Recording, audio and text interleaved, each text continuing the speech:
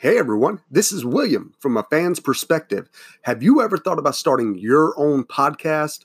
Well, when I was trying to get this podcast off the ground, I had a lot of questions. How to record an episode? How do I get my show into all the apps people like to listen on? How do I make money from this podcast? Well, guys, the answer was really easy. The answer was Anchor. Anchor is a one-stop shop for recording, hosting, and distributing your podcast. Best of all, it's 100% free and ridiculously easy to use. And now, Anchor can match you with a great sponsor who wants to advertise on your podcast. That means you get paid to podcast right away. In fact, that's what I'm doing right now by reading this ad. Guys, let me be real. Anchor has changed the way I look at podcasts. It made it really easy for me to get in there, start editing my stuff, and get it out to you. So if you've always wanted to start a podcast and make money while doing it, go to anchor.fm/start to join me and the diverse community of podcasters already using Anchor.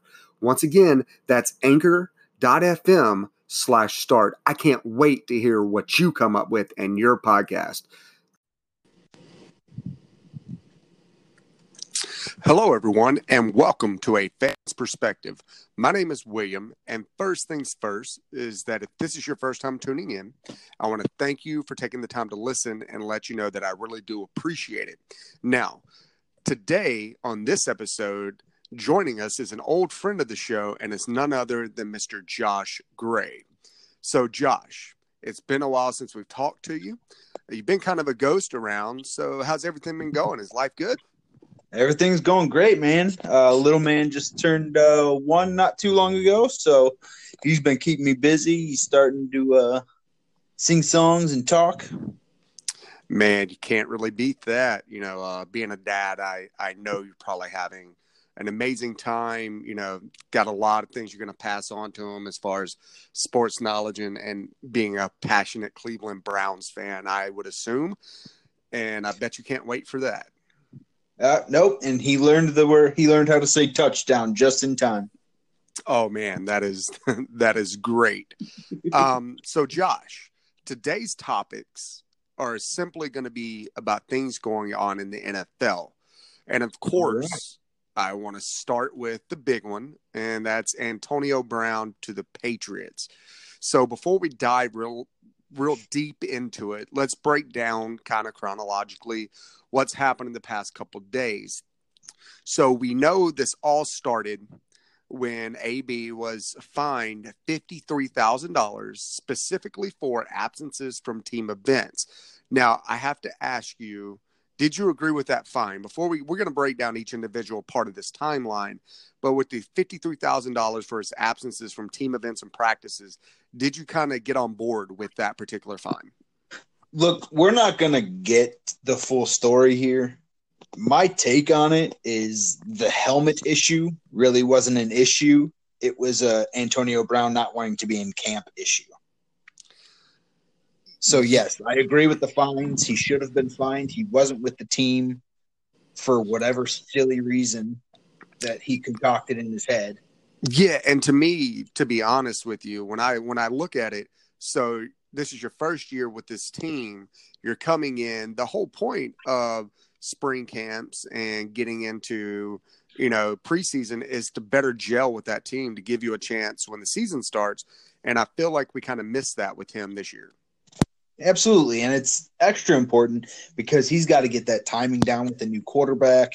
He's got to learn the whole new offense. John Gruden plays a way different offense than Mike Tomlin does. It's just definitely development that he needed to get used to, and he just wasn't interested in doing it. They claim that he's the hardest worker. He's the hardest worker. What did he put in 4 days? Yeah, and I mean, I think what really from the get-go, from the kickoff, what really bugged me is so clearly being an athlete of his level, and you generally he himself probably used cryo chambers quite a bit, and to come up with frostbite, and I mean there's pictures out there, it was a legit thing, but he's probably used it a lot more. Like, he knows that he has to have some kind of protective equipment on his legs, and all that when you're getting into cryo chambers. So to me, that alone was a self-inflicted wound. It wasn't even something that the Raiders should have been held to any kind of standard of saying, okay, yeah, we'll be patient for you. Man, like, you knew you had stuff coming up, and yet you still wound up doing something completely stupid. Yeah, that I don't mind. He should have known. That's fine. People get hurt riding motorcycles when they should know they shouldn't ride motorcycles as close to a season or whatnot, and they get hurt. Ben Roethlisberger was in an accident a month or so before the season started. Yep. About 10 years ago. But that didn't bother me so much as when his foot healed, then the helmet issue came up. Yeah, to be honest with you, from the get-go after, they announced his signing, it just didn't feel like Antonio Brown wanted to be an Oakland Raider. Like, in public, he put it out there, but when you really look at his demeanor and his activity since he was signed, it really didn't feel like he wanted to be there. I think he was really excited when they first signed him, but something in that camp, I think, turned him away really fast. And that's when we started seeing the Antonio Brown of old, if you will, towards the back end of his career with the Steelers. Yeah, I'd have to go back. Maybe you know the answer to this, but did he have a clause where he had to approve the team he was traded to from Pittsburgh? So, I don't think he had a trade clause in, because I always joked that I thought the trade to Oakland was one of those, we're going to send you there to die kind of things, like, we're not going to give you the best situation. We're just going to send you somewhere that we think you probably won't be as successful in. And let's be fair, when you look at the Raiders on paper, they have some solid players, but bringing in just one extra receiver, no matter how good he is, I don't think the Steelers look at it as like we're giving them a benefit. Actually, in my opinion, the Steelers, especially now, got a better side of that trade than Oakland did. Yeah, now definitely. I mean, I was shocked. I mean, the Raiders just gave up Amari Cooper. Yes. I mean, a little bit of a tier down, but they got a first rounder for him and then gave up a third and a fifth for AB. Yeah, and then, so we got the $53,000 fine for the absences in team events and practices. But then, to top it off, when he receives this letter from the Oakland Raiders team, he decided to go on Instagram, post it up in a very public manner to complain about his fine. And let's be fair, especially being new to a team, that's generally stuff that's handled in-house. Yes, it would have came out and would have had the conversation about, but it's not necessarily something that I expected to see himself do.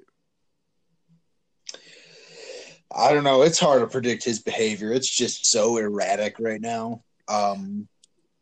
Just in the last week, his social media has just been almost outrageous. Yeah. Outrageous, if not almost bipolar. I'm not making any assumptions that he is, but it seems like his social media presence at least has been kind of up and down like that. Yeah, and so that actually brings me to the next thing I want to bring up, and like I said, we're going through the chronological order of basically the breakdown of AB with the Raiders. Is that literally the following day, 24 hours later, he has the confrontation with GM Mayock at practice, at which point Mayock claims he was called a cracker. There's no solid evidence on that. AB denies that. Whether he did or not, you don't have that confrontation with the GM in public. That I stand upon. Like, that is a behind closed doors kind of thing. If you want to cuss out the GM, if you want to do whatever you want to say to him, that's something you keep behind closed doors. And I think we all expected a little bit more out of Antonio being in the league as long as he has, to kind of know that. But then again, we've seen players in the past kind of blow up and do their own thing as well. Yeah, but I mean, that was an altercation that was initiated by Antonio Brown against Mike Mayock. Mike Mayock tried to remove himself from the situation. Antonio Brown kept pushing, which, I mean, Oakland was left with no choice but to hit him with that conduct detrimental. Correct. Now, that's actually, I'm glad you just brought that up because that's where it gets interesting, right? So reports come out, cool, we're going to suspend AB for the first week of the season. Literally, we get a full turn of, AB gave us an emotional apology, and now we're not sure if we're going to suspend him. What was interesting, the reason I say it was interesting, is that same night, you brought up AB's social media, right? Mm-hmm. The same night he posted a video to YouTube, which I haven't sat down and watched it, but everything I'm reading about this video has a clip of a private conversation he had with John Gruden. Yeah, actually in this video. He almost cut it like almost a hype video for himself. And it's spliced in. It's just got images of him working out, working hard, and in the middle is spliced in the conversation between him and Gruden. Him calling himself a villain. He's talking on the phone almost like he's thinking about this video. I got you. So now we go 24 hours later, and the Raiders send basically void all his guarantee money for conduct. That's $29.125 million gone, disappeared. That was guaranteed money. Now, once that got to him, he demanded his release. Now, this is where I want your opinion. Now, if I'm the GM, Mayock, and I literally, at this point, you have AB's career in your hands, because not only did they get rid of his guaranteed money, but they got rid of the termination money as well. So now you can keep him on your roster. Yeah, you lock up salary cap and all of that, but you can literally almost bench him an entire season. And I mean, of course, you'll have the NFLPA to deal with, but you could literally make it to where he loses money for this season, not collecting game checks and stuff like that. Yeah, because to play, literally keep finding him. Yeah, literally, that's literally the only way he was going to make money with the Raiders now is if he played. And he wasn't. He's straight up said he's not playing on a week-to-week basis, because once you get rid of that termination pay, it's basically a week-to-week contract. They can fire him once without having to compensate. Yes. Now, the cool thing is literally he demands his release. The Raiders grant that to him. Now, literally, when I read about him being released, when Adam Schefter came across and said, "Oh no, he's been released," I was like, is Bill Belichick and Tom Brady about to make some phone calls? Are they about to make some moves? Now, I don't say Robert Kraft because, let's be fair, Belichick, I firmly believe, have been watching the situation play out, because Belichick has this niche and this knack of working with players that are just troublemakers and basically like getting the best out of them, right? Like, now, granted, Gordon is an anomaly. I think he had some darker demons than anyone anticipated on. I mean, you actually warned us about Gordon, but I'm excited. Gordon's back this season. He went through all of this to get reinstated, and I really hope we see him. First of all, I really hope we see Josh Gordon clear-headed, playing strong, and that he's fighting those demons the best he can, and we don't see him with that substance abuse issue again or mental issues. As a human being, I agree with you. But as somebody who requires oxygen, I'm not holding my breath. But, that's been Belichick's thing. This isn't the first player he's brought in that's been a troublemaker in the league. Now, the thing I have to say about that is, with your Corey Dillons or your Wes Welkers, if you will, and Randy Moss, is they were troublemakers in the sense that they were unhappy, frustrated on a bad team. Now, you can make the case that the Oakland Raiders are a bad team, but AB has worked his way off of a good team first. I agree with you there. So, I mean, it's something that he's just, I don't know if it's a God complex or what's going on with him. He just, it's a different beast that they're trying to tame in AB. Yeah. Now, with you saying that, what's interesting is we see this come out, him coming out of, Oakland the way he has. And we saw how the Steelers situation transpired and how he put it on Juju, how he put it on Ben, how he put it on Tomlin. And yet now we're very publicly seeing this meltdown he had with Oakland. I mean, doesn't that kind of bring a different light on the whole and the Steelers? Like you kind of he loses any validity he had in talking that there was all this going on to make him leave or that he wanted to leave. But here we are, we're seeing the same situation, not quite the same situation, but we're seeing that same sporadic behavior with the Raiders. I mean, doesn't that kind of make it look like, well, AB's just, not a good teammate, if you will? And I mean, as much as I don't want to admit it, and as much as I really despise this person, Ben Roethlisberger straight up said it's because he's a me first guy. He's not a team guy. He's a me guy. Well, and I think that's what's going to be interesting. So to move to the next point, right? So he gets released, and within 4 hours, I'm going to say 4 hours. It's probably a little bit less than that when it was officially signed. But the Patriots made him an offer. Now, he signed the offer, and I don't know if you've read the deal yet, but they gave him 1 year, $15 million. $9 of that's guaranteed, and the other, of course, is being done with incentives and things like that. So that being said, the fact that you just said that he's a me player, do you think this is actually going to be more detrimental to the Patriots? Yes, we're giving Tom Brady, if AB decides to show up and actually play, we're giving him a 1, which he already had one, in my opinion, in Edelman, because Julian Edelman is the workhorse of that team. But he is, but with his size, Edelman is nothing more than a slot player. Yeah, so you're alleviating all the pressure in Edelman to have to be that 1, if you will. And if Josh Gordon stays healthy and he's playing well, then now you agree that next to Cleveland is probably the best wide receiving core in the league now, if AB comes in and gets his shit straight, pardon my French. And if Gordon stays clean. Yes. So literally, if you take ifs and buts for candy and nuts, my man.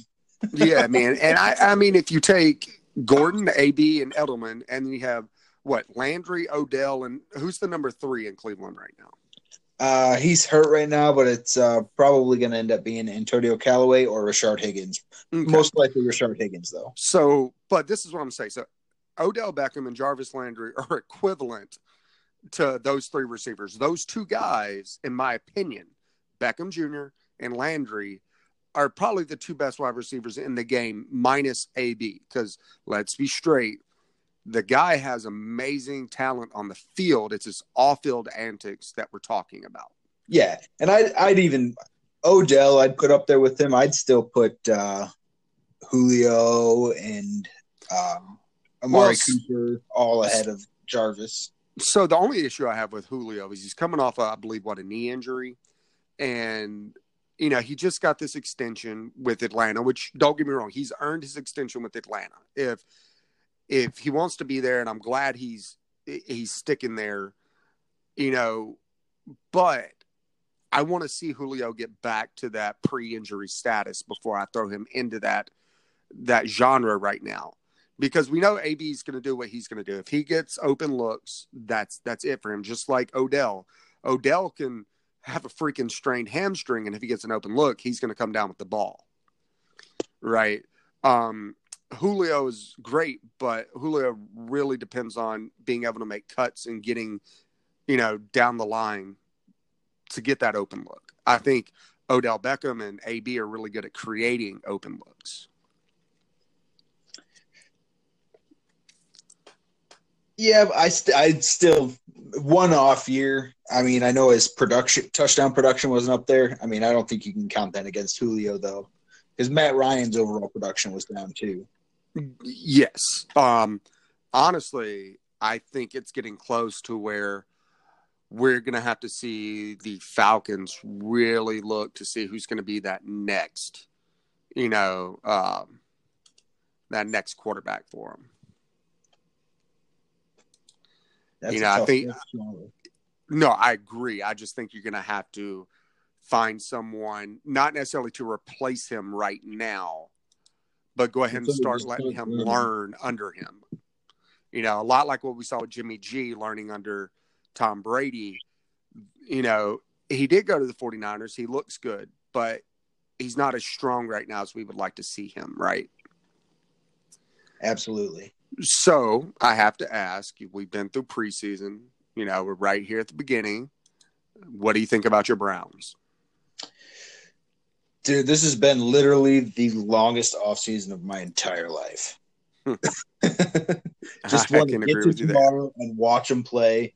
It's just, we've heard all the talk. And I'd like to point out that before everybody else got on board, before all the bettors went to Vegas, before all the amazing accolades we got for our offseason, on this exact podcast last year, I called the Browns winning the North. Yes, you And did. I'm sticking by that. And Um, I think it's going to be a very fun season. And with all the talk that our offense is getting with the new weapons, our defense is going to be debilitating.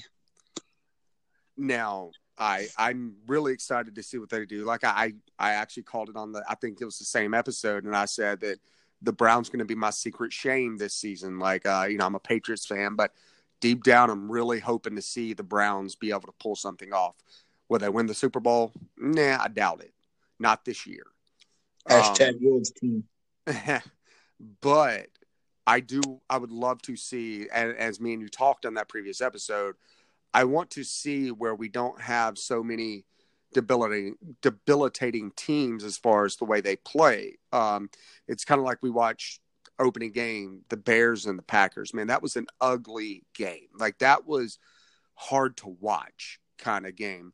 Yeah. And for me, like I would have rather sat through, and it's not just because I'm a Patriots fan, but I would have rather have not given up the Super Bowl champs getting that first Monday night game to see what we had to just sit through watching Trubisky and Aaron Rodgers be out of rhythm, not making solid plays. And the defenses looked amazing, but there's no way to judge it because the offenses were so bad. Yeah, and Aaron Rodgers kind of woke up in the second half a little bit, and they looked better and looked smoother.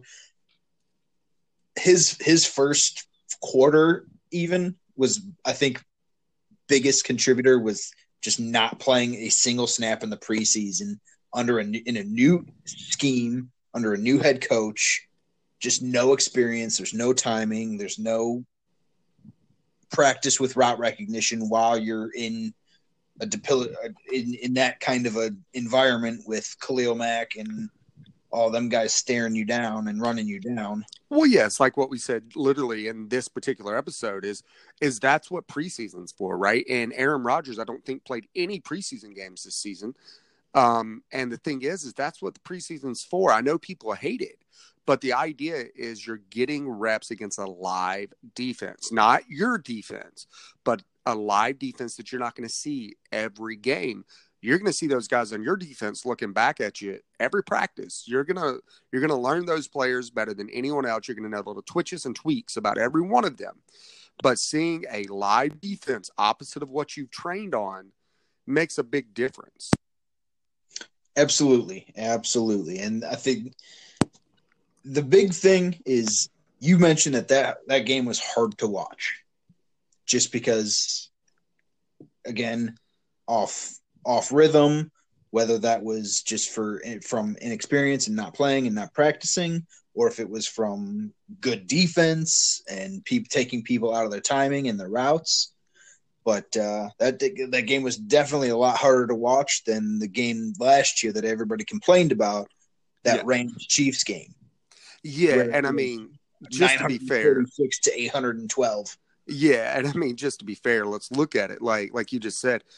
It's very hard for us to look at that first game of the season for the Bears or the Packers and pull anything out of it. Granted, if it had been a low-scoring game because the defenses were on point no matter what, that would have been great. But when you look at, I think Trubisky was sacked 5 times and was hit 13 or 14 times, something like that. But is that because Green Bay's defensive line and linebackers were just that on point, or was that because the Bears' offensive line and Mitchell Trubisky weren't making good decisions and coming off blocks properly? It's just that game was so bad to sit through that you kind of lose sight of what's really going on because passes were ugly, routes were ran bad. You had Aaron Rodgers, probably one of the top 5 quarterbacks in the league, underthrowing guys, which we don't see very often. And a lot of that came back to the idea that he skipped his preseason. He was there. He just didn't step on the field. And Mitchell Trubisky, I think, ran one series, and it was like 3 snaps, and he handed the ball off during preseason. I don't think we actually saw him throw a pass the entire preseason.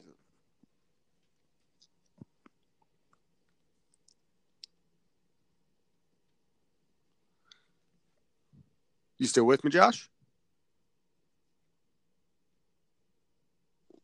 You there? Yeah, I'm still here. Oh, sorry. Hey, I don't know what happened. The biggest thing with the Bears offense, I think, is the fact that they were using Tariq Cohen as their 3rd wide receiver. Yeah. So 2 of their wide receivers, Allen Robinson, killed it.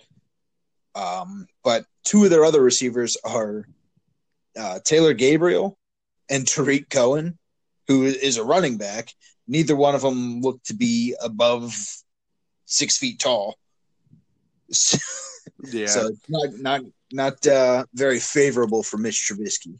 So now let's talk about the elephant in the room, and that is Ezekiel Elliott. Now, for a guy who claimed, I don't want to spend my entire career as a Dallas Cowboy, he just signed a 6-year extension to put him in Dallas for 8 years. Now, we all know the lifespan of a running back isn't long. And when you're Ezekiel Elliott in that Cowboys lineup, you're going to carry a lot of that load. Even though your backup right now looked good while you weren't there. But let's be fair. Short of your first game, we're going to see you get 15 to 20 touches.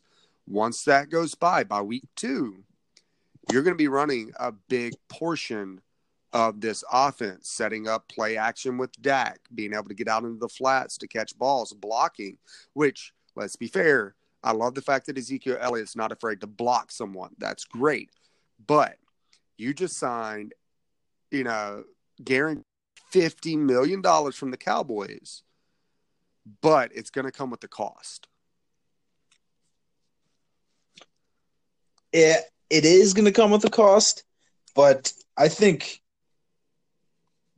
him saying that, not wanting to play with Dallas for his whole career, was more speak to kind of initiate the contract talks. Because next year he didn't want to be in the position that Melvin Gordon's in right now.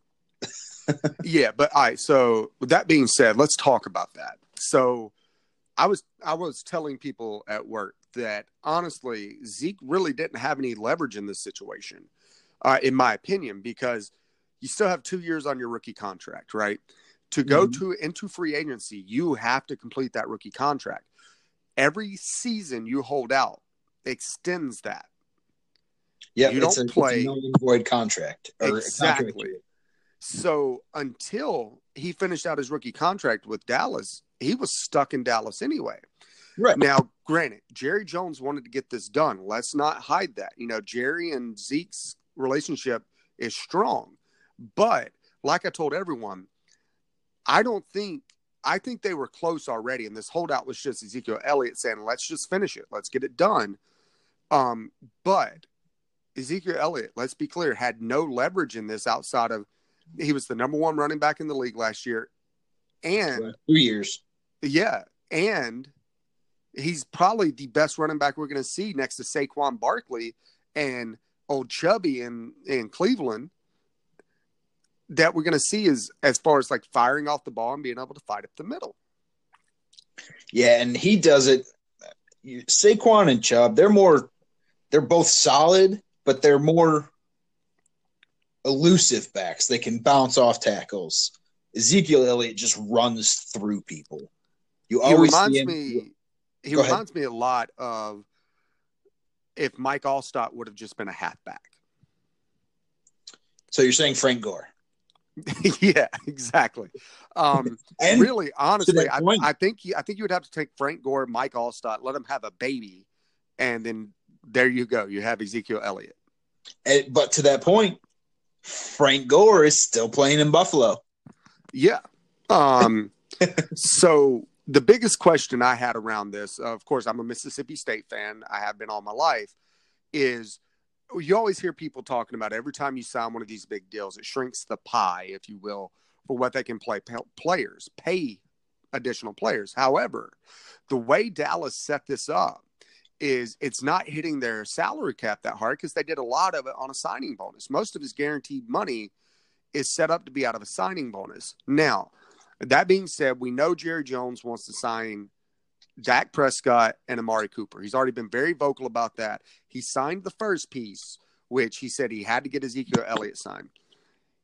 You've got to think, with everything they dealt with Tony Romo, you got to think they're going to be willing to offer Dak Prescott enough to keep him there for several years, because Dak might not be a Tony Romo in the pocket. And let's be fair, he's not. Tony Romo was able to sit in the pocket. And if you gave him all day in the pocket, he could pick you apart. But once he had to extend the play, Tony Romo became Tony Trash. And that's where Dak Prescott's a little different. Dak is stronger on the run and extending those plays than he is in the pocket. He's getting better. We've seen that over the past couple of years. We've seen him get better looks downfield, making better decisions. But do you think like Jerry Jones and that Cowboys franchise has to get this deal done with Dak before the end of the season? Because you don't want him going into his last year of the rookie contracts as well. Because right now, quarterbacks are premium in the NFL. And no matter what, Dak Prescott's going to get a hefty look from somebody because of what he can bring to the table, especially when you look at a team that has a strong running game. If you can set up that play action, Dak Prescott becomes a little bit more dangerous when you have a strong running back behind him. I don't think it's as dire to get Dak Prescott done. You look at the comps and the other quarterbacks that were taken that year. That was 3 years ago? Yes. So he was taken the same year as Trubisky and Patrick Mahomes. Correct, yes. But let's be fair. Mahomes has already got paid, right? Well, he's also a league MVP.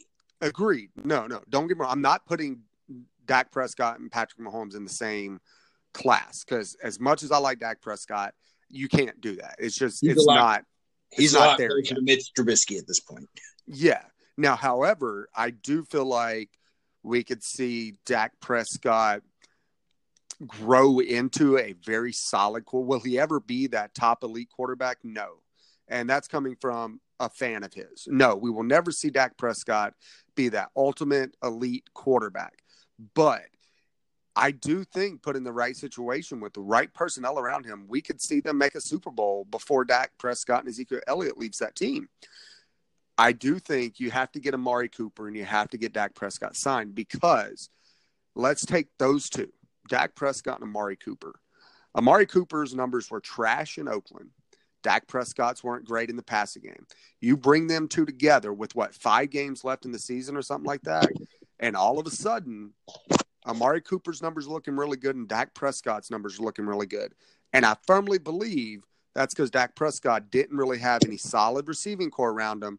And now you got Jason Witten coming in, who's old as far as in that position, but can still catch balls, which opens up a dump down for Dak Prescott, because you're not going to see Jason Witten go on a fly route or a post route that often.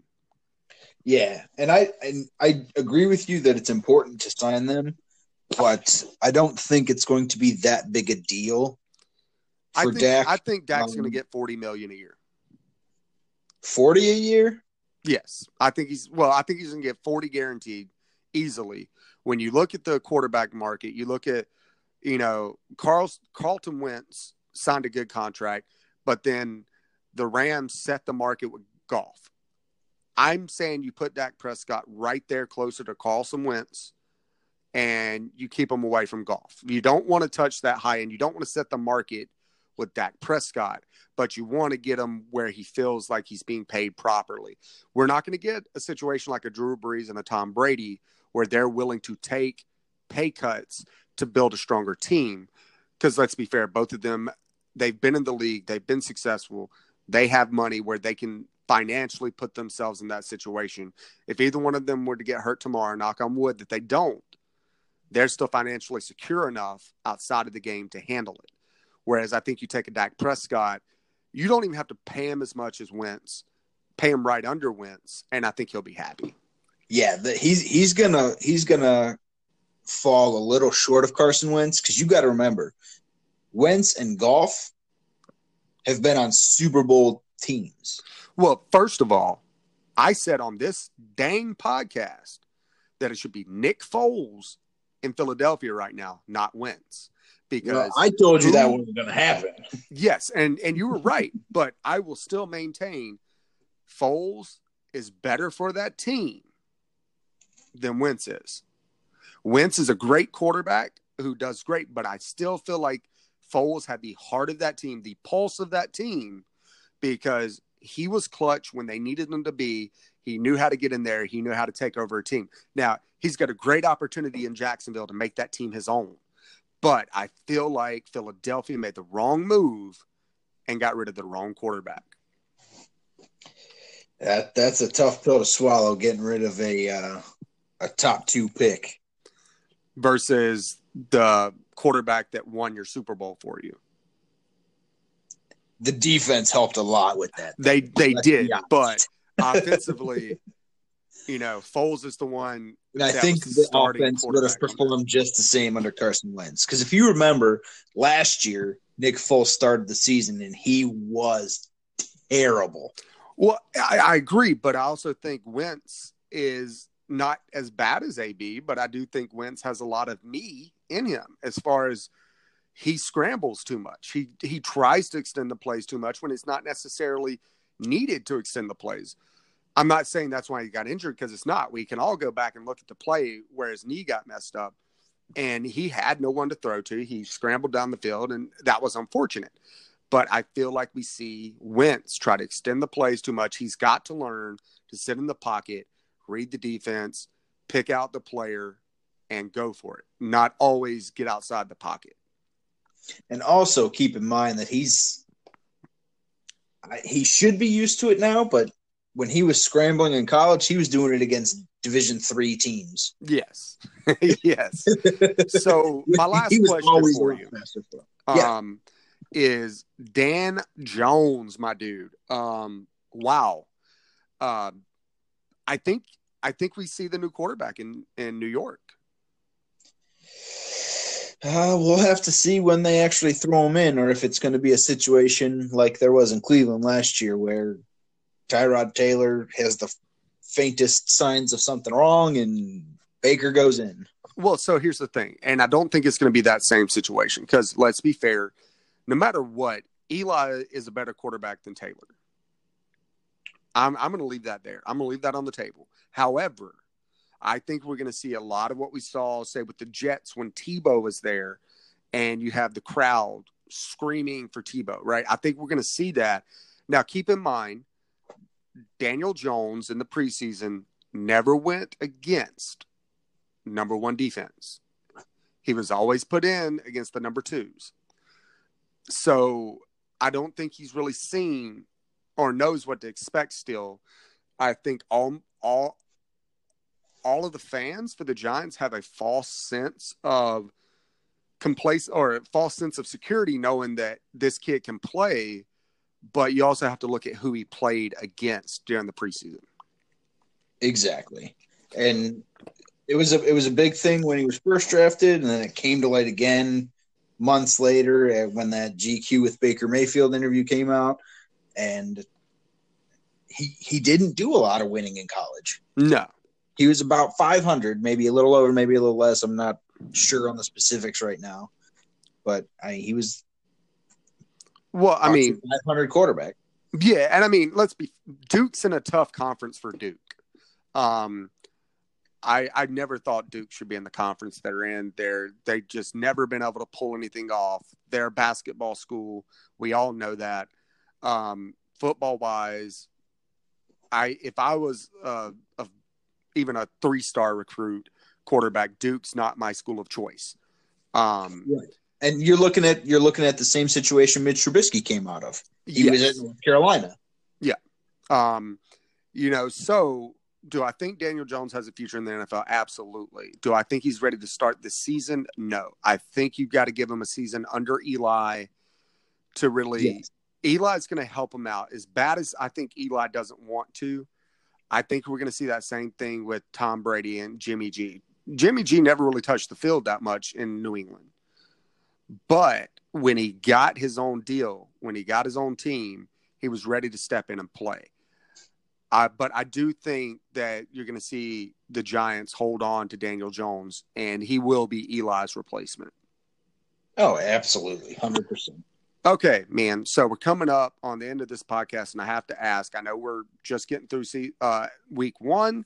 However, early predictions for the Super Bowl. Oof. It's a tough one this year. It is a tough one this year. Because I know in your heart you want to say Cleveland, but I don't think they definitely make the playoffs. They definitely host a home game like I predicted before. They may even win a game or two, but I think it's going to end up being what it should have ended up being last year. Chiefs and Saints. See, now here's my thing, and I agree with you with the Saints. Saints have a strong case in the NFC. I think with the addition of Antonio Brown, when the Chiefs run across the Patriots, we're going to see a better game than we did last year between them. And if it does come down to it, if the Chiefs pull it off, I give it to them by 3 points over the Patriots. Right. So are you predicting the same thing? I am predicting we'll get the Super Bowl we should have had in the Saints and Brady versus Breeze. That's the Super Bowl we all wanted, and I think that's the Super Bowl we deserve. I can't take them yet. Show me what that's going to look like after week 2. Yes, I do want to touch this subject if I can hook up with you again about midseason, and let's kind of look at what we're looking at. Like I said in my original episode for season 2, is we are sticking to subject-based talk in each episode. So that's why we didn't jump around on different sports.